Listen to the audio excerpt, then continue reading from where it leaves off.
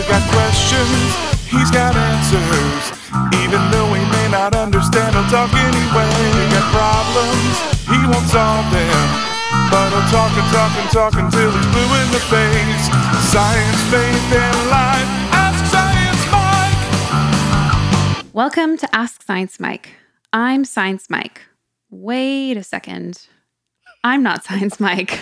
I'm Dr. Hillary McBride, and I'm guest hosting this week's episode of Ask Science Mike so that we can hear from Mike himself about his book. But to be faithful to the introduction, I'll just continue on. This is a weekly podcast where we believe every sincere question deserves an honest and non-judgmental response. In this week's episode, we're going to be talking to Mike, hearing from the man himself about this book, the process of writing, what he's learned along the way, and what he hopes for you to know and experience in reading this work. If I'm correct, Mr. Mike McHargue, this is the week that your book is releasing. And so I'm curious, just as we get started, to check in. What does it feel like to be releasing this book? What's this like for you? I'm already crying. Oh. I'm already crying. Thank you for doing this, Hillary. I'm so grateful to be doing this with you, Mike. Yeah, it means a lot to me. And I was reflecting on how strange it is and wonderful, but very strange that you're interviewing me about this book, which is mostly a list of things I've learned since I met you. Yeah, there's something very meta about all of this. It's very, very, it's definitely a wheel within a wheel kind of thing. It feels so exciting to finally release this book. You know how this works as a writer. You put your best ideas and your best feelings into a work, and you hope that it will be helpful and useful for people. You hope that it will be something that improves someone's life in some way. But then you just wait a long time after you finish that. I can't think of any other media, not even film, is there such a delay between the completion of the work and when it reaches the audience. But then with this really daunting thing we are in right now with a global pandemic and all of the extra anxiety and all the extra fear and all the extra loss that people are facing, I'm actually really glad the book didn't come out as soon as I was done with it. Because a book about how I have learned from others to relate to and accept and understand and value my feelings seems like a good, useful book for a lot of people today. Yeah. I'm so struck with the timeliness of it and this unexpected gift of, the specific timing of this release based on what we're going through. But I hear for you the absurdity of that. You write something, you give it your best, there's this huge push, deadlines, all of the energy and stress around deadlines, and then just waiting. And then here again, this crescendo of feelings around it. That's so unusual. And yet I guess so typical in the book process. You almost, by the time a book comes out, forget what it was about. Right. Yeah. I was really lucky. I recorded the audiobook relatively recently, much later in the process than I did with Finding God in the Waves. Kind of right before the Shelter in Place order landed in Los Angeles. And so I got to reread the book out loud in 3 days and refamiliarize myself with it. And I was, this will sound strange to people who haven't really confronted a lot of their shame yet. They might find this statement off-putting. But I was actually struck with an appreciation for the book and how much I liked it and how proud I was of it. I was really able, I think I have a particular talent for being honest and sincere about what I am thinking and feeling and communicating that to others. And I think in this book, I hit a different stride in that process of sharing what I've gone through in a way that hopefully is applicable to others. I mean, when I write a book, I'm focused on the reader and not on me. But I was also really proud in that I felt like I established better and more productive boundaries between myself and the reader with this book than I did with Finding God in the Waves. And I didn't necessarily notice that as I wrote it. I only noticed it on reading it, in that I wrote this book both as a way to process my own life and my own experiences, and as something that could help readers. But somehow this time, those two things didn't get as blurred together as they did in previous works that I've done. And I felt proud of myself as I reflected on that, reading in a recording studio. Right. And yet what's striking to me about that in reading this book is how you are also communicating to the reader so much of the things that you were learning at the time that you were writing it. And so there is this measure of vulnerability, but it sounds to me like a healthier relationship to that vulnerability, or some way to transform your learning into this offering for other people without giving away parts of yourself that really were just for you. Yeah, that is the key difference. In Finding God in the Waves, I let people into the deepest, darkest, scariest parts of my life. And there's glimpses of that here too.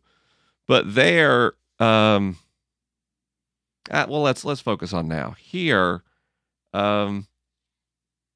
as I became aware of a piece of information or a new activity or a new practice and the way it was impacting my life, I took just a moment to really kind of sit with it and figure out what was mine and what I needed to keep and what I could offer to others without it costing me so. When I finished Finding God in the Waves, it was kind of like a hangover and a difficulty. And when I finished You're a Miracle, I felt really good and really proud. But I didn't feel drained in the same way.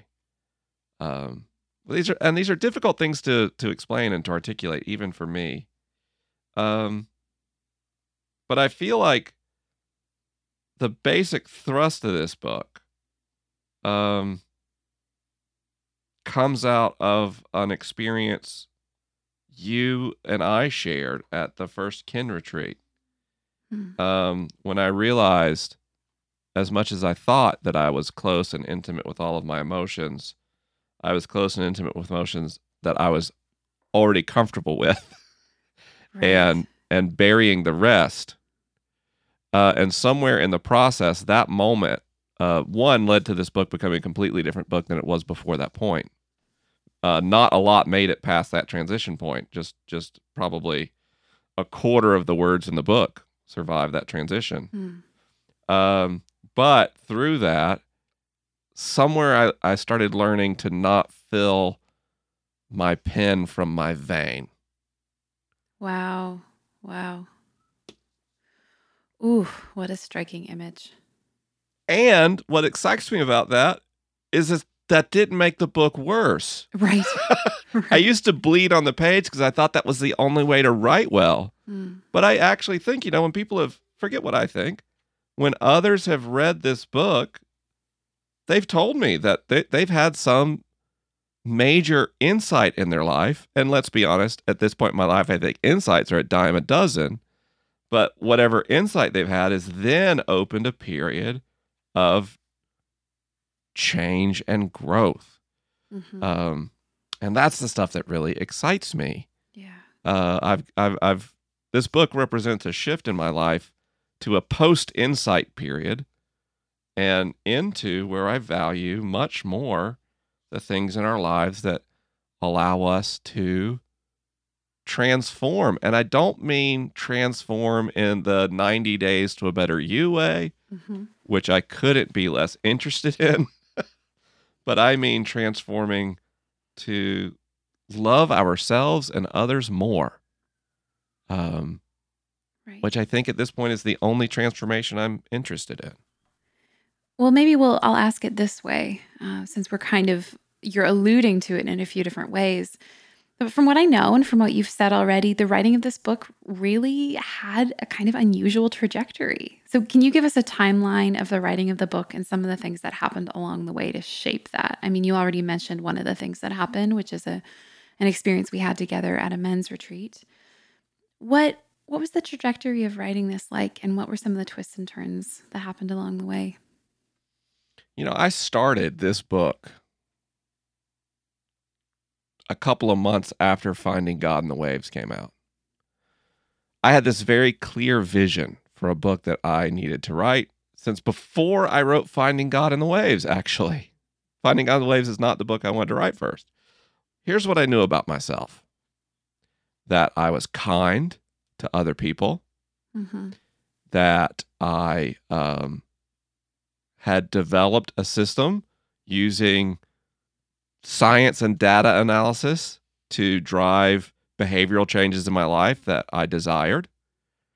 And I had all these outcomes I was proud of. I had lost 100 pounds and run a marathon.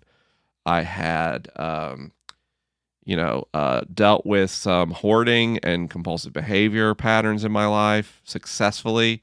When I looked into the literature, the ability to actually make meaningful changes on that is statistically rare.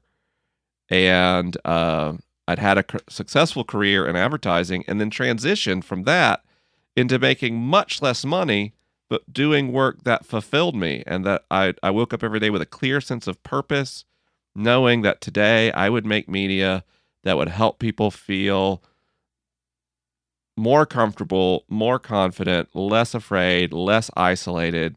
That, of course, would be the work I did with the liturgists and then through my own media. And I thought, I know how to do this. I'm going to write a book that's an instruction manual so people can have a life as good as mine. Bold. I like it. And literally, I called a friend and said that was my idea. And my friend Bradley was like, that's a great idea. You should write that book. And so I started putting together a proposal. And I went back and forth with my publisher. And it took some tweaking. And we finally landed on a book called You, Wondrous You. That was a guided tour of the self by, a beloved public educator, Mike McHargue. And I got really far into writing that book. I decided it was going to be the most cited book ever written. You decided. That's great. What a decision to make. I know, but I was like, I don't have a PhD. I don't have any expertise. So what I'll do instead is I will drown people in good referencing. And so I literally made a process where first I selected all my source material. It was, I don't remember, more than 100 books and over 1,000 pieces of research, in addition to a bunch of web material, like pieces in the Atlantic, things like that. I wrote the citations first. Wow. So I created the notes, then an outline, then started to write. And then there would be sentences that had 6 or 7 endnote markers in it. And it was as riveting as you would expect a book like that to be. And I got really lost trying to write that book and got really discouraged. And then I started to have panic attacks and anxiety. And I'd never had anxiety before. Anxiety is a new feeling for me. I used to, guilt and shame were my go-tos. So I've addressed guilt and shame to a large degree in my life, and then anxiety replaced them. And when anxiety replaced them, I started having all these difficult outcomes. And then my wonderful curated life started to come unglued. And during that process, as my public platform was growing, you and I hosted an event called Ken. It was a men's retreat that was so exciting because we were helping men understand how masculinity is often used as a tool of the patriarchy, but does not have to be. And we did a psychodrama in that. And during that experience, I had this super intense panic attack, which I now understand to have largely had to be a dissociative event. Mm-hmm. And I wouldn't have had those words at that time. That is something I had to learn through months and months of trauma therapy. But I had a dissociative event because I'd been so triggered that my nervous system just kind of tripped a circuit breaker to try to protect me. Yeah.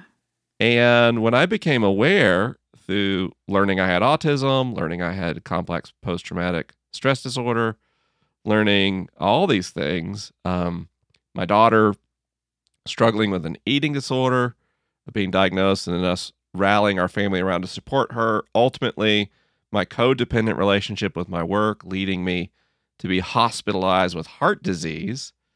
I became aware that I was not an expert on life who should stand on a pedestal and advise others on how to live. And the book pivoted into words of comfort from a survivor. Mm. And I found that place where I believe my work is best. My favorite thing about Finding God in the Ways, which is arguably a book on theology, is it was written from a perspective of someone who does not believe themselves to be a theologian or qualified to speak on matters of theology. And You're a Miracle and a Pain in the Ass is this deep look at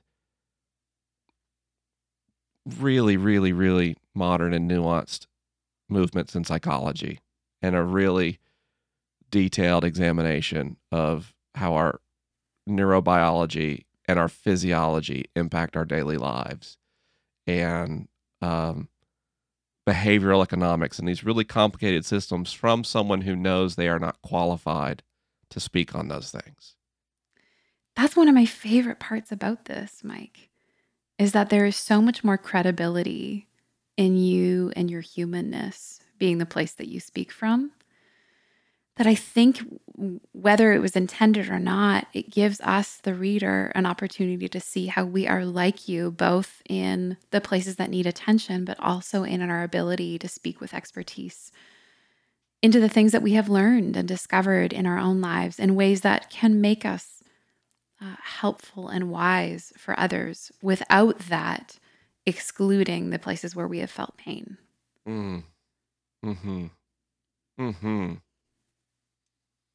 Yeah, those things are so related. Yeah. Was there more in that trajectory? Or does that feel like it summarizes it for you?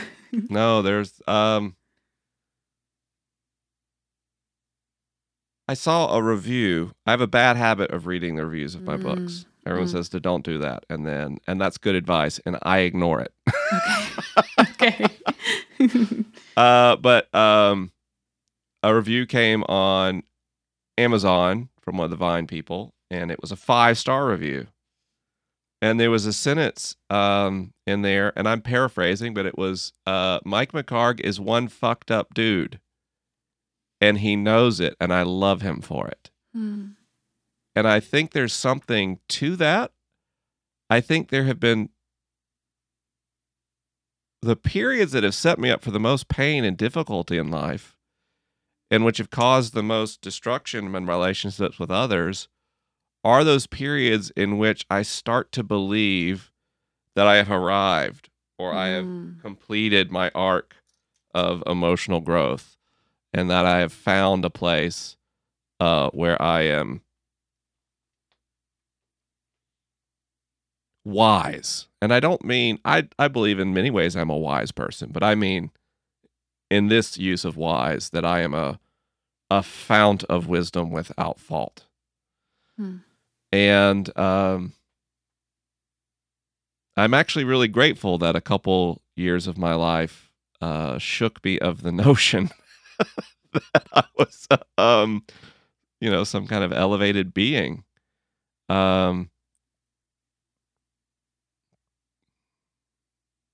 Because I've been finding I was so afraid of myself as a child for so long, for my whole life. to the point it made me uncomfortable with children, to even be Mm. around children. And the process of me writing this book, it led me to understand that these times that I think I've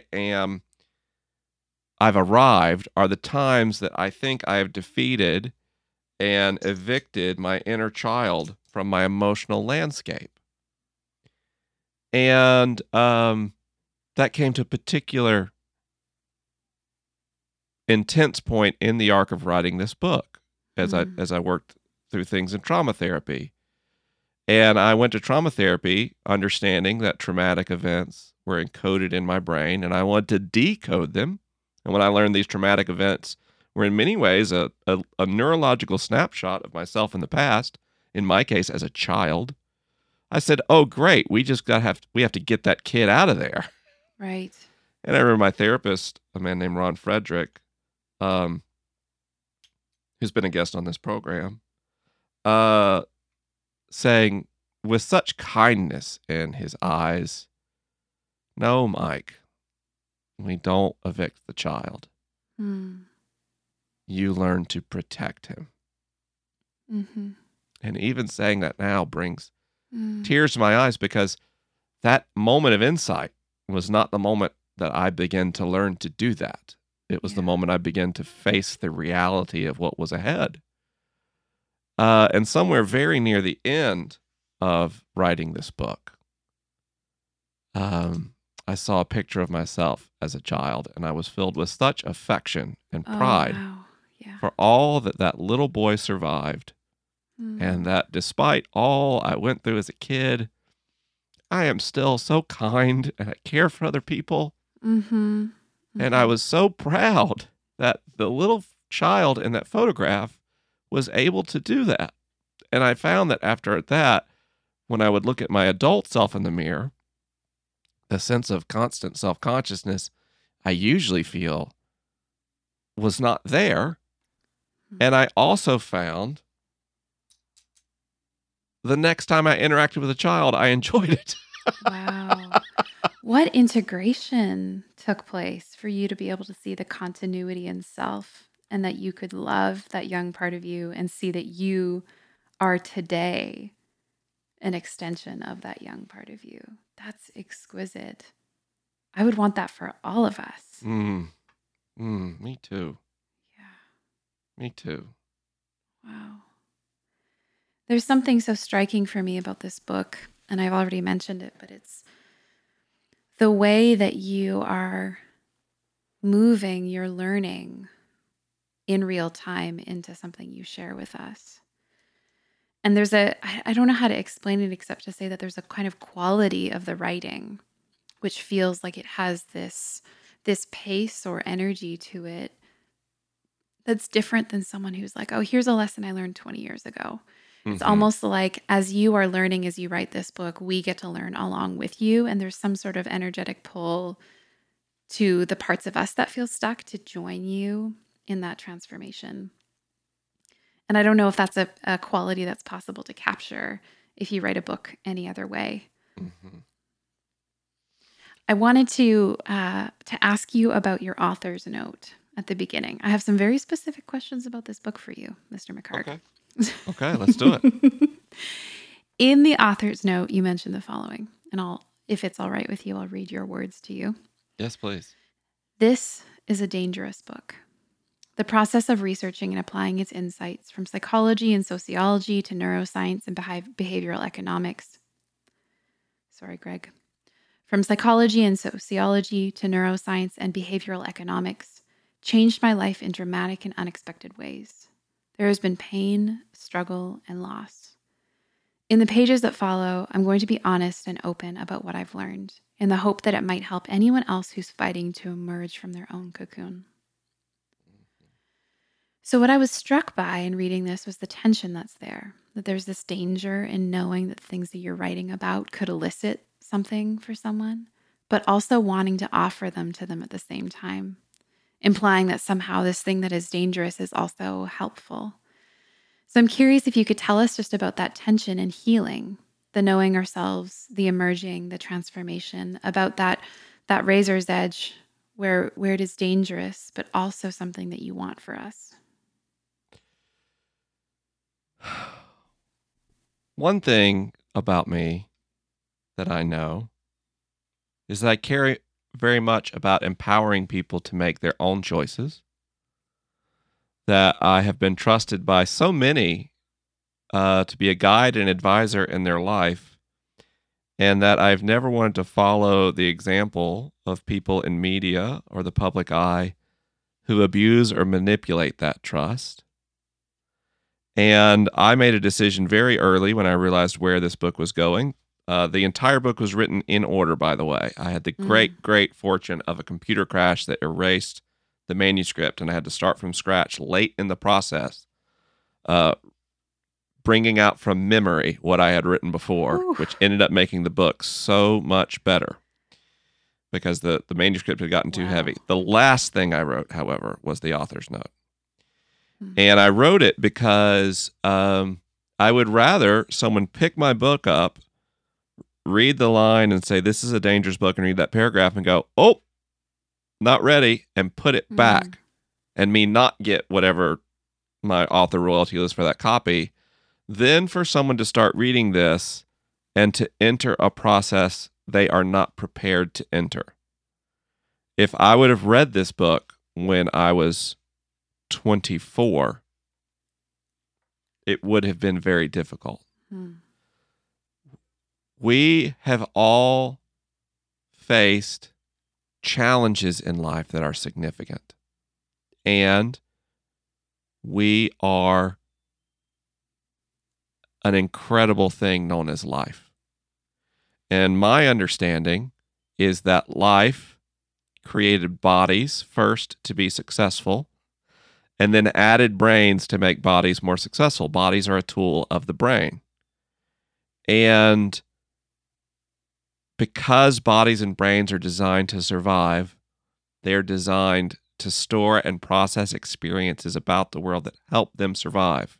And I know this sounds very heady right now, folks, but this will go to the heart. Because of that, I don't care who you are, your body and your brain have stored experiences of pain in an attempt to help you survive. And most contemporary cultures do a bad job of offering us the kinds of tools that help us process and cope with those experiences in real time. So instead, we tend to take on perhaps what I'd call a personal emotional deficit. We do deficit emotional spending. And sooner or later, the bill comes due. So there's two things we can do.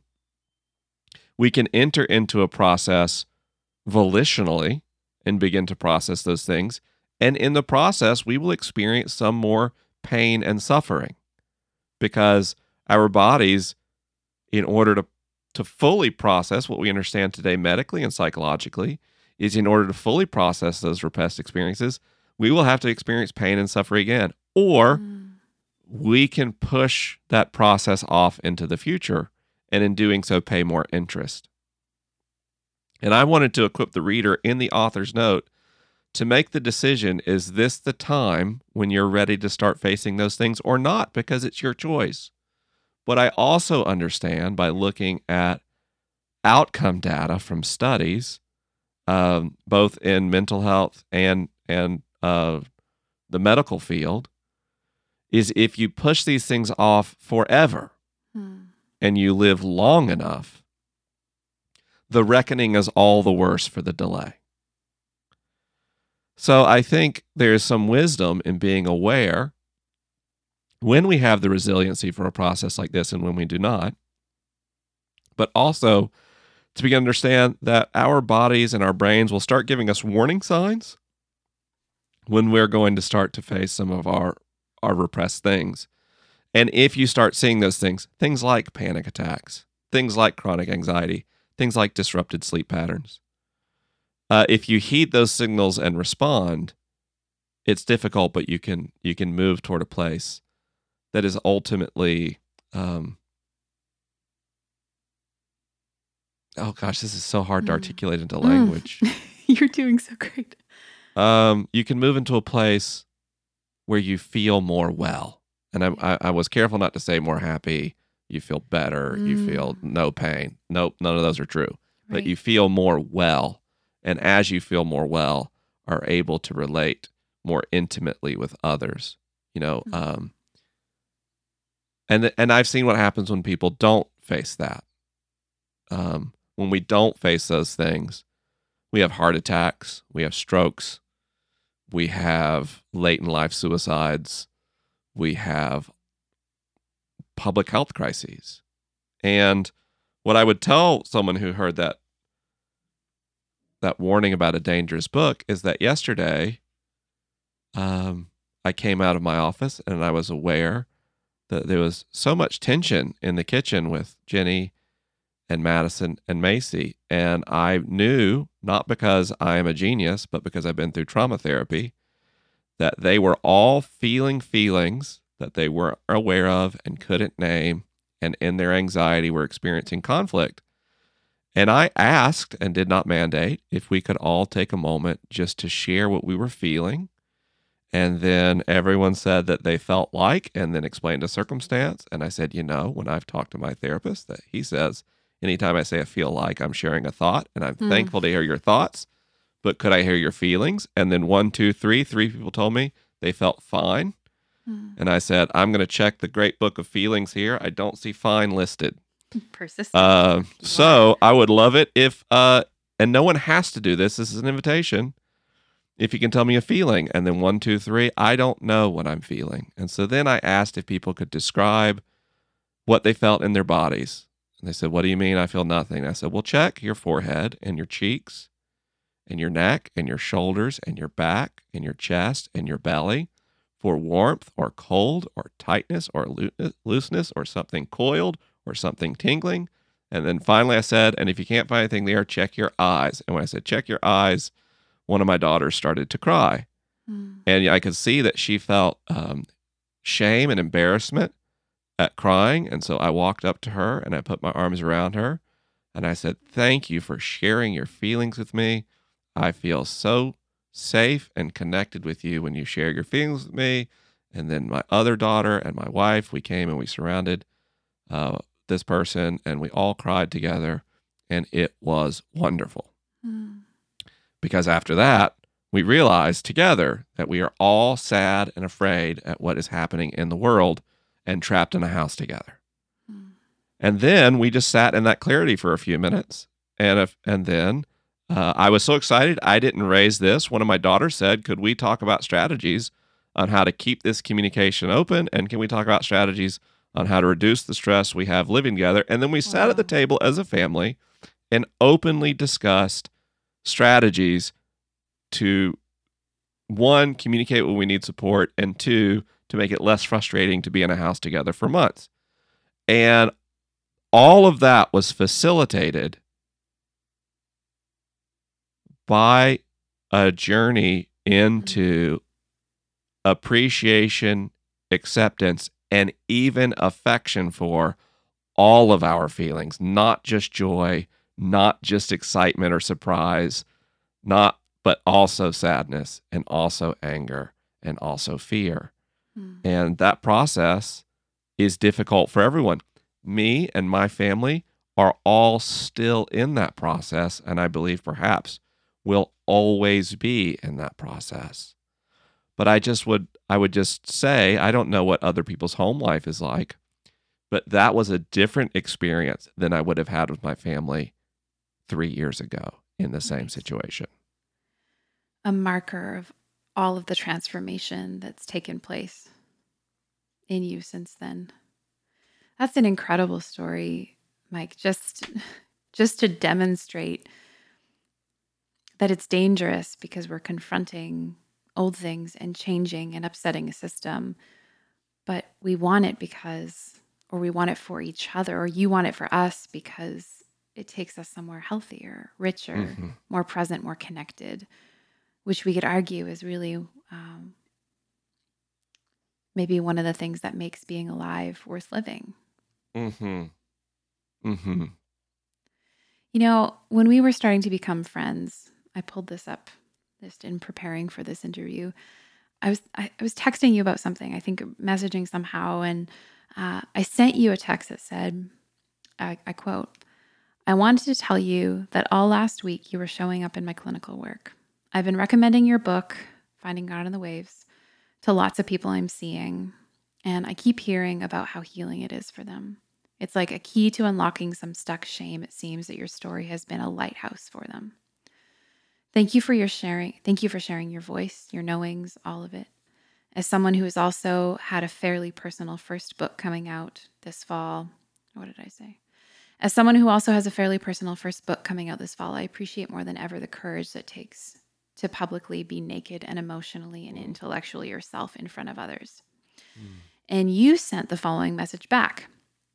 "There was a Post-it note on my desk as I wrote this book, and it said, 'Kill the shame.' I'm so happy that subtext is connecting with people. It was the animating energy of the work." So this exchange that we had years ago now had got me thinking that maybe there wasn't a Post-it note by your desk, or maybe there was, but I'm wondering if there was a heartbeat or a phrase or something that stands out to you that guided how and what you wrote. What is that? Can you share with us what you would want? What was maybe the animating energy or force or language as you were writing this?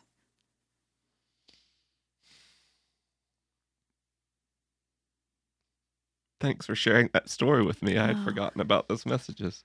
Hmm.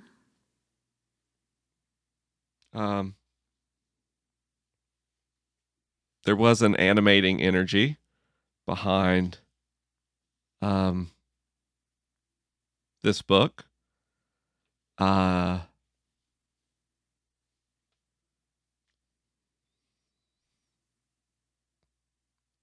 this is hard to say. Hmm.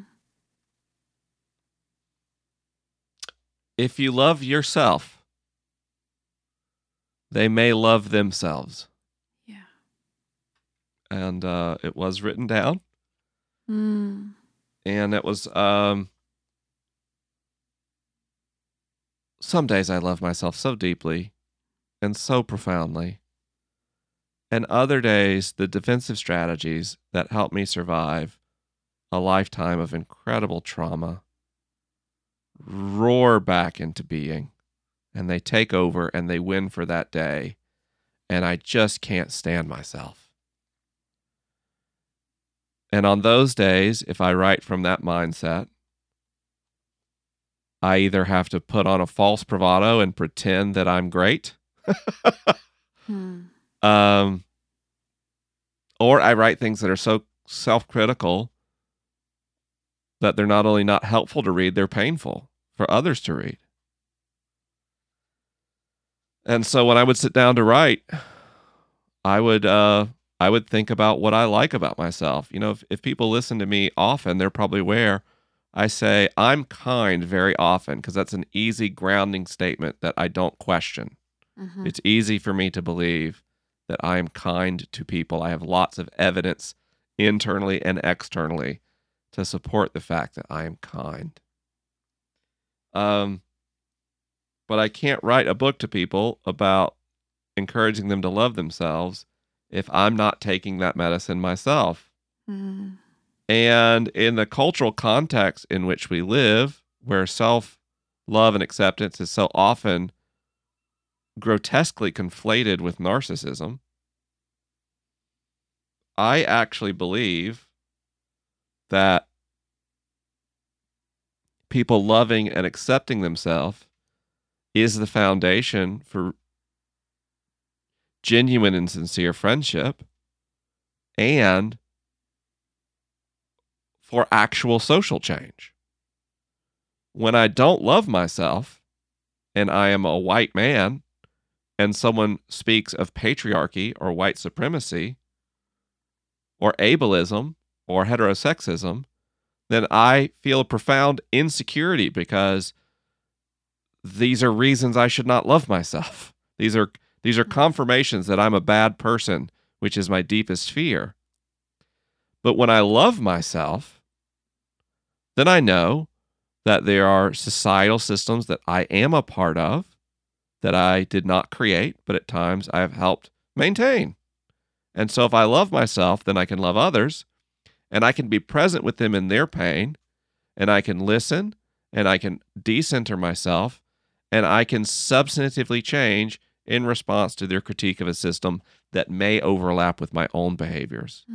But if I love myself, then I don't feel attacked or destroyed by those statements. Quite the contrary. I feel excitement that I've been given the opportunity to be the person I know myself to be. When I love myself, and a person shares with me who is a friend their pain, whether it is systemic or personal or both, I am able to sit with them in their pain and not need to rush in and solve their problem and advise them and be their savior, nor do I have to withdraw in fear because they have provoked pain in my own life, because when I love myself, I'm in touch with my pain and I'm processing my pain, and I know when I have the space and energy to be supportive and when I need to set a boundary and say, could we talk another time? I've been so struck,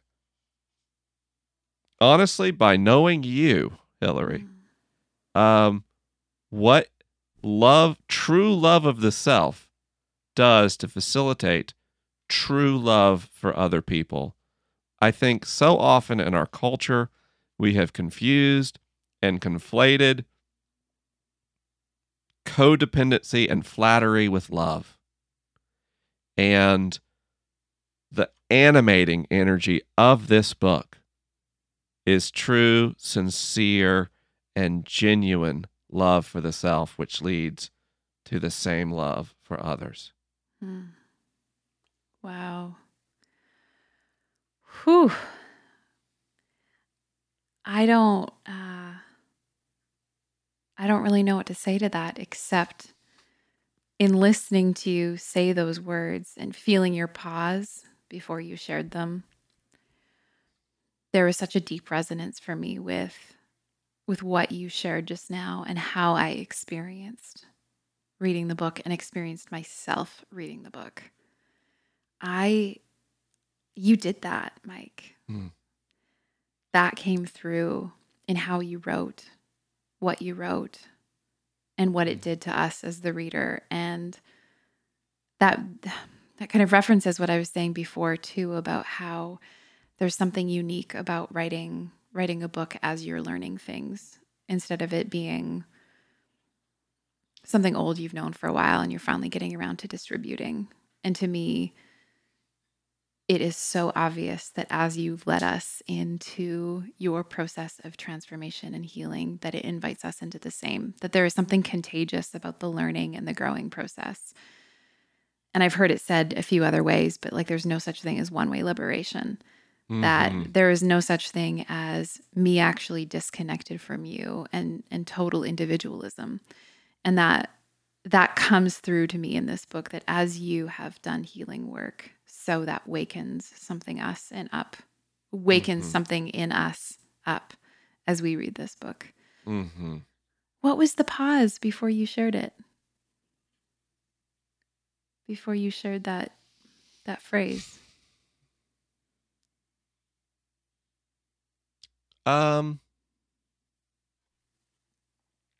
There was some sadness there.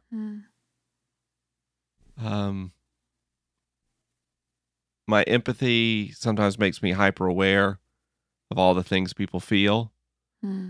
And the combination of my friendships and my work in media means I get an interesting and sometimes terrifying bird's eye view of how people feel day to day in their lives. And the magnitude and the difference of my aspiration for how folks would feel for themselves and how they actually feel. So there was sadness there. And then there was shame that I had to push back on because I was aware that